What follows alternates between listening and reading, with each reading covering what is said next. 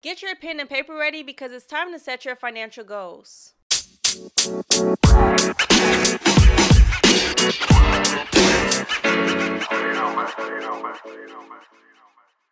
Hey everybody, welcome to the Build Young Grow Wealthy podcast. My name is Walida Shree, and I help millennials to control, protect, and grow their income to one day obtain financial freedom. In today's podcast episode, I'm going to give you 10 ways you can begin to set financial goals that will lead you on the path to wealth.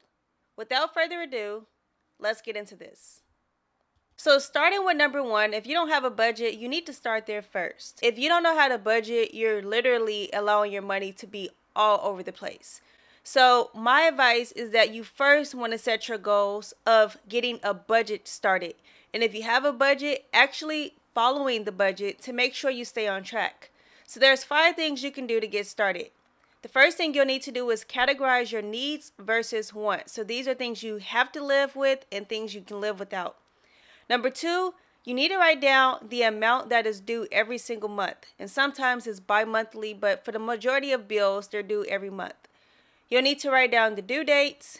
You'll then need to track your spending and then automate your bills. Even if you're just a beginner, you can have a great budget just starting with those 5 points. Number 2, we're going to talk about credit. So you need to have a credit goal. If you're already in the 800 club, congratulations, but you want to figure out a way to stay there. But if you're not in the 800 club, I want to help you to get there. So if you've been struggling with getting your credit report cleaned up, start there first. Go and make sure all of your information is accurate, and things that are not accurate you need to dispute. But the second goal you want to have underneath the credit category is making sure you can increase your credit score by, first of all, going back to credit report and cleaning that up. Now with the credit score, there's a few variables that can help you to increase that, but the main thing is that it is possible. So for instance, if you have a credit score of 650 and you would like to reach the goal of 750, which is a 100-point difference, it is possible for that to happen in as little as 45 days. But you have to be very disciplined and making sure that you do all the right things to get your credit score to increase. The third goal you should have is to decrease your debt. And I know you're sitting on the edge of your chair right now because you are waiting to see if student loan debt is going to be completely eradicated, or if the eviction list is going to get extended, or if foreclosures are also going to be postponed. But my advice to you is pretend none of that is going to happen. Pretend today all of those bills are going to be due, and you need to set a plan for action to get that to happen. And there's 3 different methods for reducing debt that I recommend. One is multiple payments. So it's you paying multiple payments per month to get ahead of interest. The second way is the snowball method, which is paying your lowest balance bill first. So whatever credit you have, pay the lowest balance credit first, and then moving to the biggest one.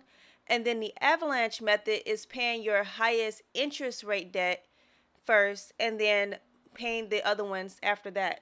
So those are the 3 debt repayment methods that I recommend, but you need to find out which one is best suitable for you. Now, the 4th goal is to establish your emergency savings fund. And in today's current climate, it may seem impossible to do so, but it's very necessary to do it because I don't know if you can remember when the economy, when everything was shut down and you really couldn't go outside and work. So for those who could not get their phone to ring through to a person for unemployment to actually get paid that way, or whose employers cut their hours, etc., you needed to have money to live off on. And so my highly recommendation for you is to always set an emergency savings goal. Have it a minimum of $1,000. You want to have at least $1,000 first, because if you have a minimum of $1,000, that usually covers anything that may need to get instantly fixed or instantly paid for, such as tires, if you need to buy emergency groceries or things like that. So at least have $1,000. Once you accomplish that, you'll then need to make a 6-month goal. And the reason why I say 6 months is because it usually is about 6 months before you can find a pretty decent job. And it can be less than that, and it may be even longer. But if you have at least 6 months, I think that's a pretty realistic expectation for most people. Now, here's the thing. If your monthly expenditures, including groceries and gas, is $3,500, what you'll need to do is multiply that number times 6. So that'll be approximately $21,000 that you would need to have in your emergency savings fund. And before you freak out, let me explain something. So you can absolutely reach $21,000 in about a year or two, and sometimes even faster. Ways that you can do that is you can sell things in your home that you're not using to try to make some money from that. You can also buy very inexpensive things from like thrift stores, or if somebody give you a bunch of things for free and sell it on eBay or sites like that for a higher price. I know I did that when I moved to Dallas. I used to go to the Goodwill, buy a lot of little knickknacks that were really goodies for cheap, and then I would resell them for a higher profit. And that's actually what helped me to be able to move. So I just wanted to throw that out there. Another way is you can start a side hustle. Really what that means is don't quit your day job. In addition to your day job, have something else where you can make money on the side. And there's something called the gig economy right now, which is really booming, which is you either been an Uber or a Lyft driver. You can work for Postmates or DoorDash or any of those food delivering services. They also have it where you can work at a grocery store and pack people's groceries, and then either they can pick them up and you drop them off to their car, or you can deliver them for them. So there's a lot of things going on in the gig economy where if you just did that just enough to put that money aside, you don't have to do it forever, but just so that you can get that emergency savings fund, I think would be pretty good for you. And then another way you can do it is if you have a job, ask if you can get more overtime. If you really are freaking out about this whole 6-month emergency savings fund, imagine needing that money and having to charge that on a credit card and then have to pay interest on it. So just keep that into perspective. You want to always be prepared. So just take as much money as you can, a little bit at a time, until you can reach that goal in enough time. So I would say a year or two is pretty good, but you want to actively be putting that money aside. And again, absolutely have at least $1,000 put aside for your emergency savings fund. Now, the fifth goal you want to have is your retirement fund. So before I start talking about why you should have a retirement fund now, even though it seems like forever away, is because I remember when my parents and I went to Italy for the first time, they had cobblestone. And I just remember how horrible my parents' bodies felt during that trip and after that trip. It was so bad they had to go to physical therapy because their legs were so messed up. And I remember then that I did not want to wait until I was old to retire. And believe it or not, my parents were in their 40s during that trip. So I just said, I don't want to wait until I'm a senior citizen to see the world and do the things that I love or think I love. I want to be able to have those privileges sooner than later. So with that being said, you don't have to wait until you're in your 60s to retire. All you really need to do is set a plan up so that you can have money set aside for whatever age you want to retire. Just make sure you have enough money saved so that from the time you retire until the time you die, you have enough money to live on. For your goals, you need to first establish the age you want to retire, then determine how much money you will need to live the lifestyle you want to live for the rest of your life. So figure out how much money that would be. Then you need to determine if you'll need to pay taxes with that money, and then if so, how much money would you have left over. You need to account for any type of emergencies and include all the things that I'm going to talk about next in that amount. So your sixth goal would be health insurance. Now, with COVID being at an all-time high and unpaid medical bills being the most commonly thing going to collections on people's credit reports, I recommend having some type of health insurance for you and your family. And if you don't absolutely have the money for health insurance, then you absolutely need to set aside money in the event of an emergency. So for those who are listening who need health insurance because you either didn't buy it through your employer or you thought your employer was charging too much, another option is to go to finder.healthcare.gov, and that's finder.healthcare.gov, to see if they have a plan for you. So basically, you'll put in your information and then they'll give you some quotes. But my recommendation is making sure you pay attention to the deductible. You don't want to be paying more money to get seen by the doctor. Cheap is not always good because it could be more expensive in the long run. For instance, I once had a cheap plan through my employer, so I was paying like $96 a month or something like that. But I had to pay a pretty high deductible before my insurance would even cover anything. So unless you have that deductible money set aside, you want to probably pay a little bit more every month so that if you do need to utilize that insurance, you don't have to pay as much. So I recommend not having to pay more than 20% of your total bill. But the cheaper your plan, sometimes you can be paying 80% or more for your total bill. So always pay attention to your deductible. But absolutely consider getting health insurance, especially right now with everything going on in terms of the healthcare industry. Number 7. So as you all know, I'm a life insurance agent. I'm a big advocate for life insurance because I am also a recipient of a life insurance policy. But I just want to tell you this. Even if you were told that you have 6 weeks to live, you still don't know the exact hour and minute that you're going to die. So with that being said, none of us know absolutely when we're going to die, but we all know that we will die. And I know this is a very taboo topic and people don't want to talk about it, but you have to acknowledge that one day you will die. And if you don't prepare properly, if you have people that you take care of financially that depends on your income, if you die prematurely, it is going to be expensive, number one, to bury you at the last minute, but it's also going to be very devastating for those that you are taking care of to be able to survive without you.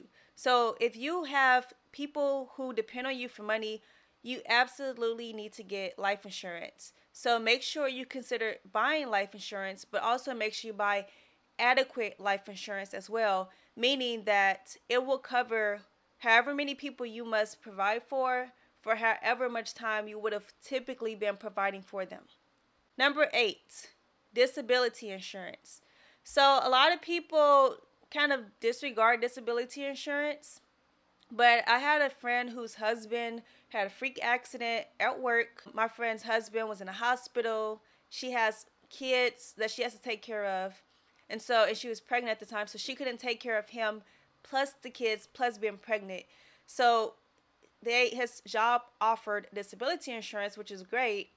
And so that way they didn't have the burden of having to take care of all of the hospital bills, in addition to him trying to have money to provide for the family. So that's a good reason why you want to have disability insurance, because you don't know if things might happen at work, or you don't know if you might get diagnosed with some chronically ill disease or disorder or illness that will cause you to have to stop working for an extended period of time. So basically, disability insurance is going to help cover your salary to a certain extent. They usually have certain percentages of how much they will cover, and usually you have to have a certain amount of time that you will be considered ineligible to work before you can be qualified. But you want to consider disability insurance either through your employer, or you can see if you already have life insurance, if you can add that on as a rider.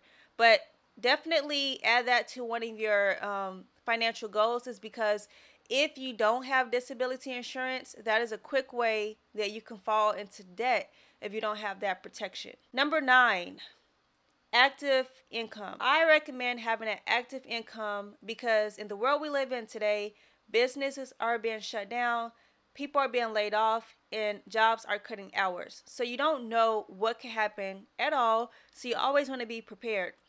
And by being prepared, you want to always have an extra stream of income.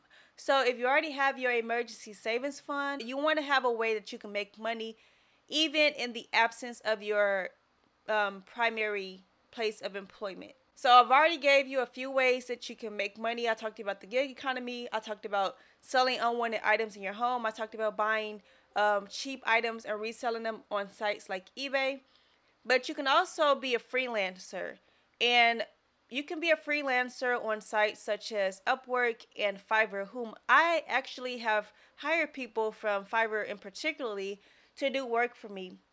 So basically, no matter what you are good at, I don't care if you are good at photography, if you are good at editing, it doesn't matter.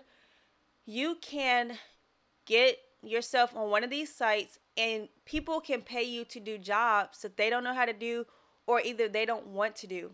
And so consider the freelancer sector as well. If you have a solid business plan, I recommend starting a business, preferably an online business to cut business costs. And also, the beauty of having an online business is that you can make money around the clock. So, I highly recommend, if you have a good business plan, to consider starting a business.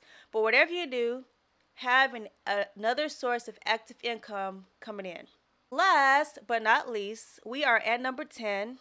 And this is one that I think most people overlook, because if you are trying to build wealth, if you are setting financial goals, then you absolutely need to make sure your money is working for you.